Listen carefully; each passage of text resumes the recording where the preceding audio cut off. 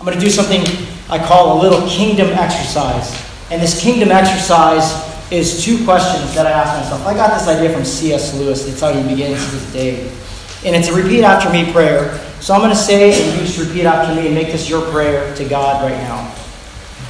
Let's pray. Dear God. Dear God. Who's in control? Who's in control? And to whom will I listen to today? And to whom will I listen to today? Amen. Amen. Gentlemen, that is kingdom living right there. 2 questions that you could ask yourself at any point of the day. 2 things to recenter you and to get your eyes focused back on God. As I said, my name is Ryan, and as a marked man for Christ, as a husband and father, I co-create a world of freedom and vision by turning my ears into graves where people can bury their problems and begin healing or continue healing. That's my mission in life.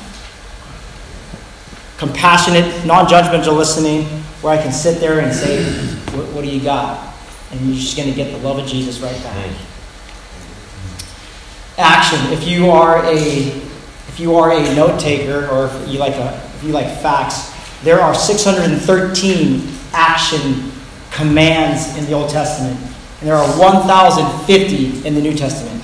Okay, I'm about to do public math, so my brain might explode here. 1,663?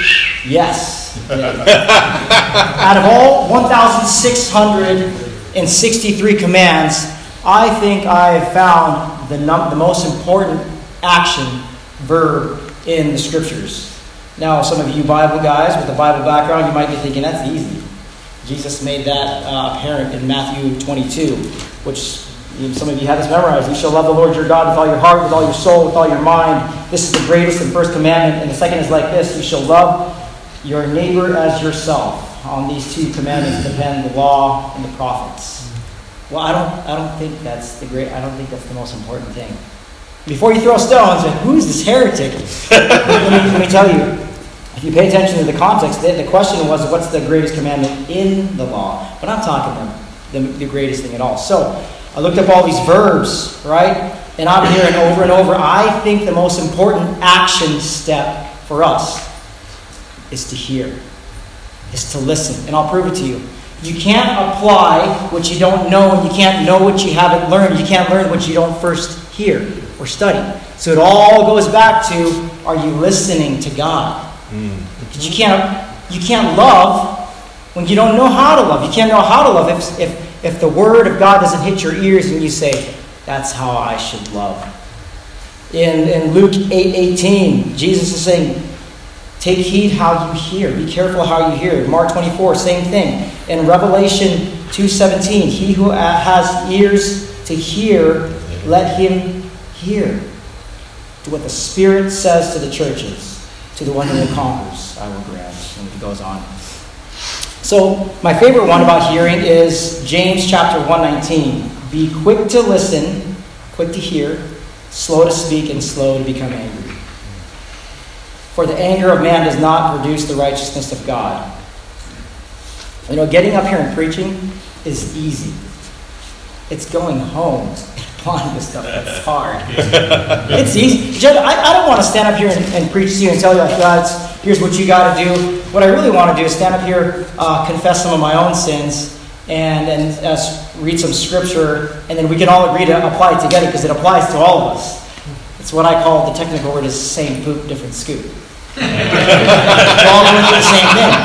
And then maybe if I read some scripture, we can all say, you know what, amen, brother. That's exactly where I'm at. And we go home here high-fiving each other, say, let's do this together, gents. Let's love our wives recklessly. Let's love on our children. Let's love our neighbors. Let's bring the love of Jesus into our workplace. The foot of the cross is equal, is it not? We're all in this fight together. So, I want you to imagine me. When we're listening to God, what are we listening for? I mean, when we listen in general, what are we listening for? And the answer is we're listening to what God is saying to us, and we're also listening to what the enemy is saying to us. I mean, as a military man, one of the oldest tactics in war is to know your enemy. That's right. Sun Tzu. So I'm not only listening to the voice of God, I can hear the voice of God pretty clear recently.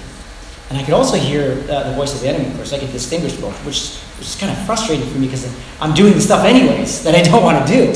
And before I mouth off to my kids or before I disrespect my wife, the Holy Spirit says, don't say it. And I just, oh my gosh, what did I just say? I knew exactly where the fight was, but I did it anyways.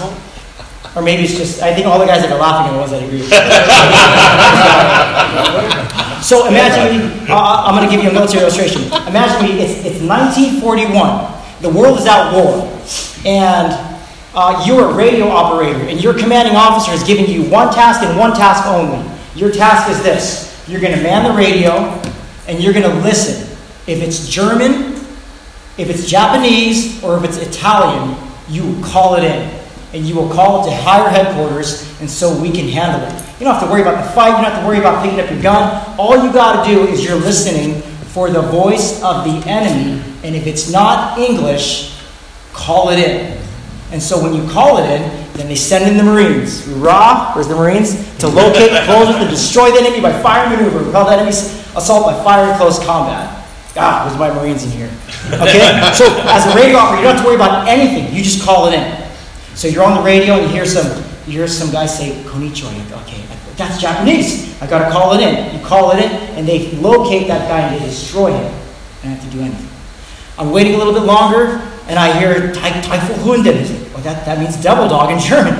That's German. Sir, I got contact with the enemy.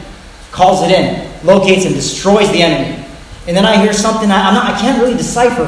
I know it's not English, but it's one of the three. I know for sure.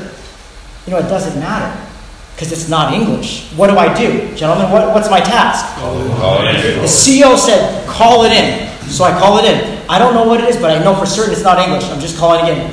Roger that. Thank you. Fired. Boom. Whoever that was, gone. That's how the enemy. That's how spiritual warfare works. I'll tell you why. Who is our enemy? Who is our enemy? Satan. Okay, Satan. That's one enemy. Who is our enemy? The flesh. The flesh. Who else is our enemy? Pride. Yeah, the devil, pride, the world, the flesh, and the devil. I get that from Ephesians chapter 2, 1 and 3.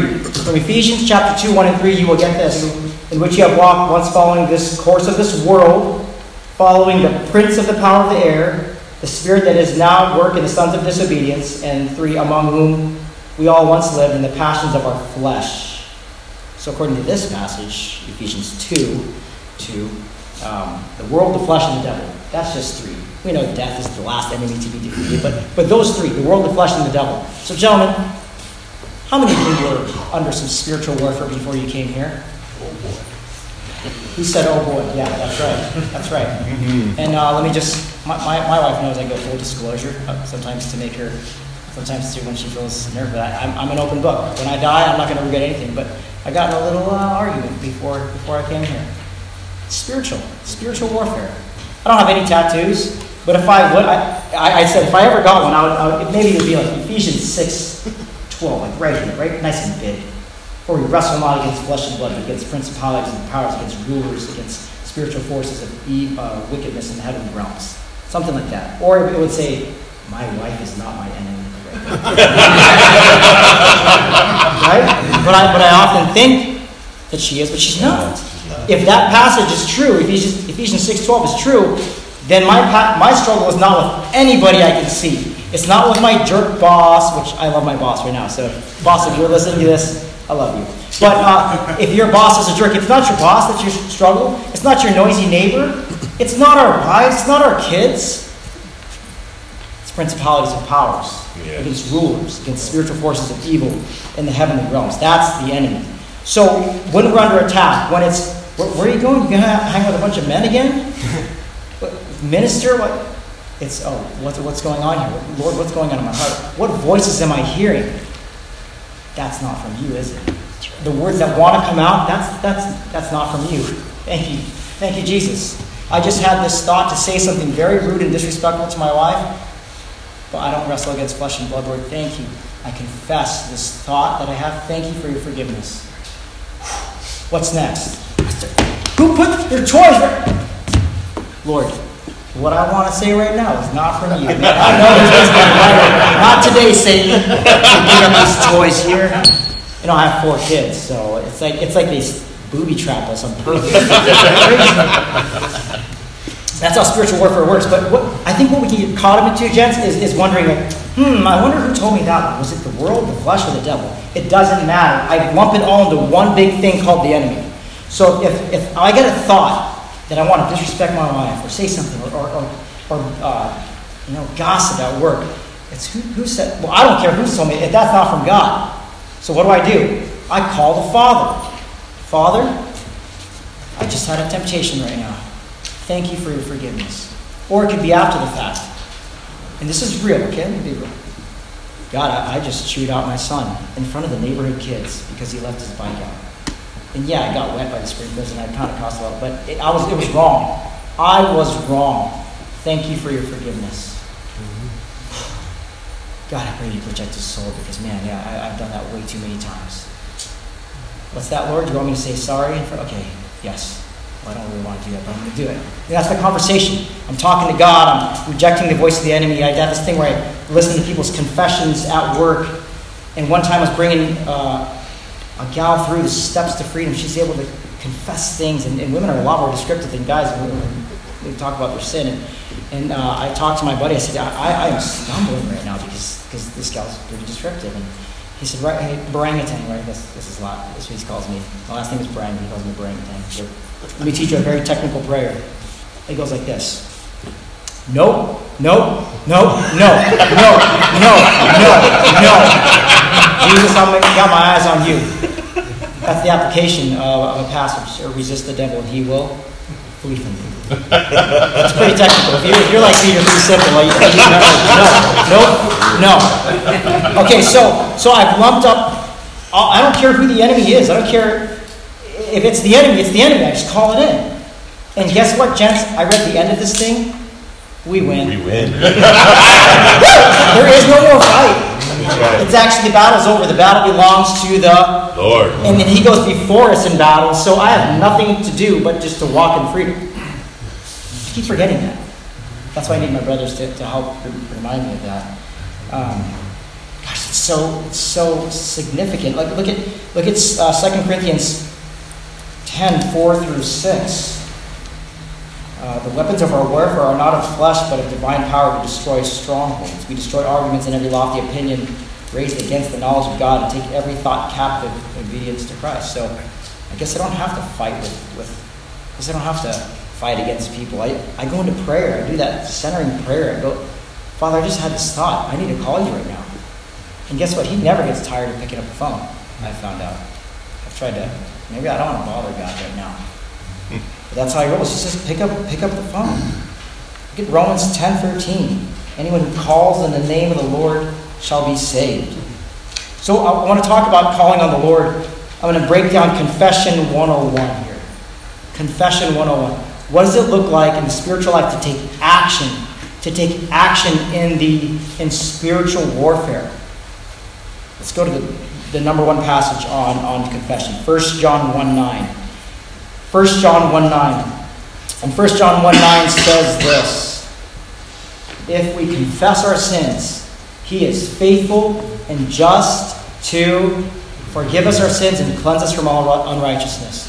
So in basic Bible study methods, if what we want is forgiveness and cleansing from all unrighteousness, go ahead and look in your Bible. Put your finger on the only verb that goes before those two promises. What is it? So if you put your finger on that, there's nothing in between that and the promises but to confess. You see what I'm saying? So the word confession in the original language in 1 John is Greek. It's homo legeo. Homo legeo. Homo means the same. Legeo is to speak or say. It's a legal term. So when you stand before a judge, he's like, how do you plead?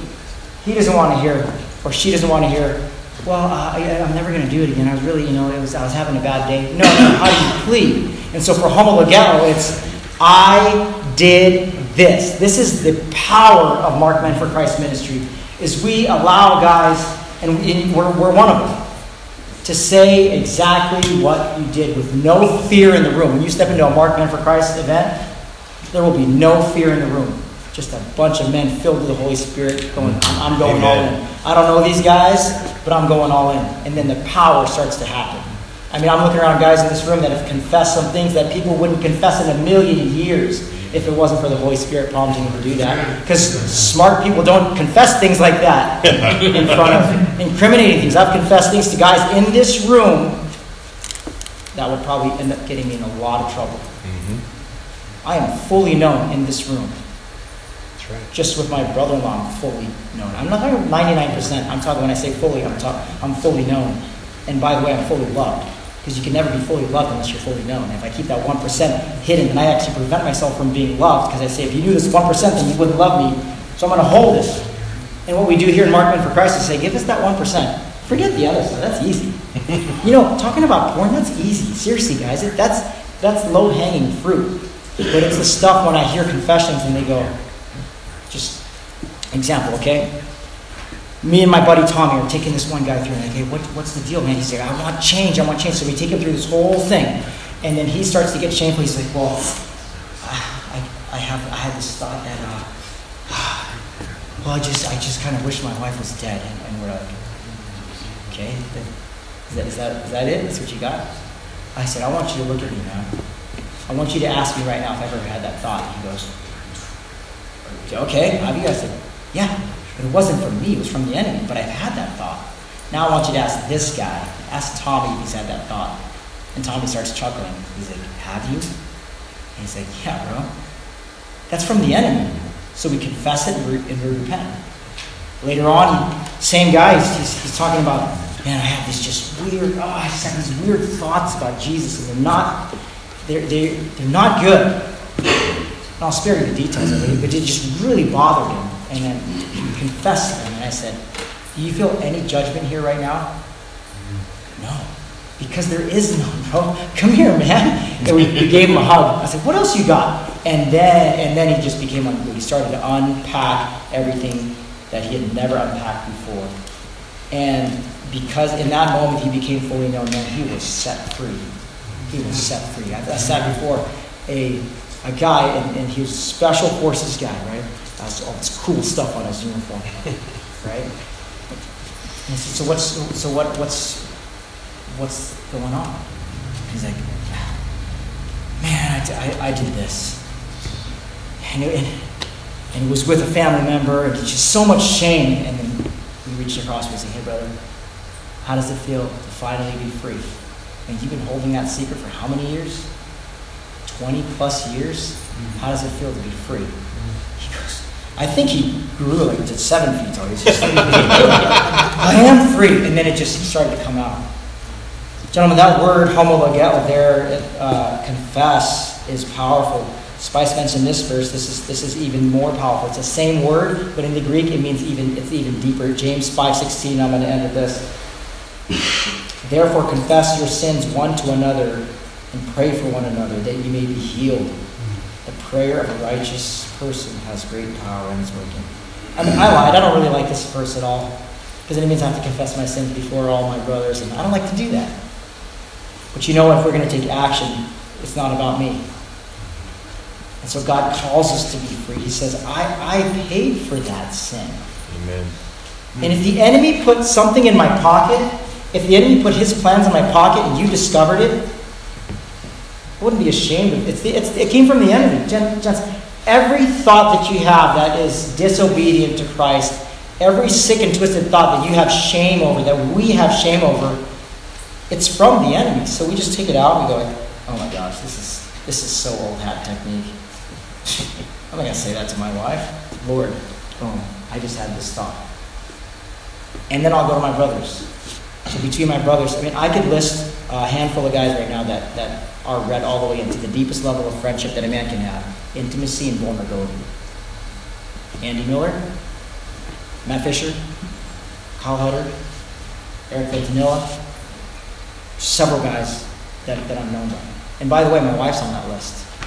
And I wasn't free, gentlemen, until I read my wife all the way in. I mean, I'm weird. I'm not afraid of anybody.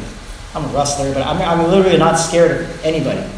except for my 4'11" wife. And I was like, I'm on it. And my buddy Dan's like, you can let her know everything about you. I was like, no way. But then I trusted God one day. And this helped me get in touch with that too, because I just stepped in the room where all these men were doing. My P1 was 80 people.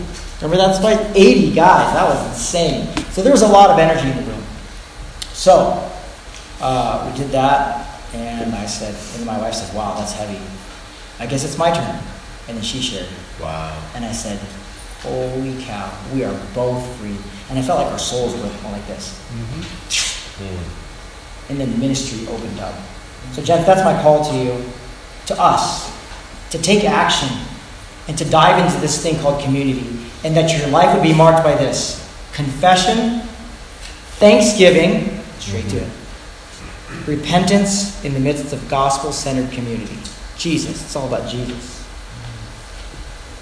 Confession, thanksgiving, repentance in the midst of community. With that, gents, I'm in. Thank you. Woo!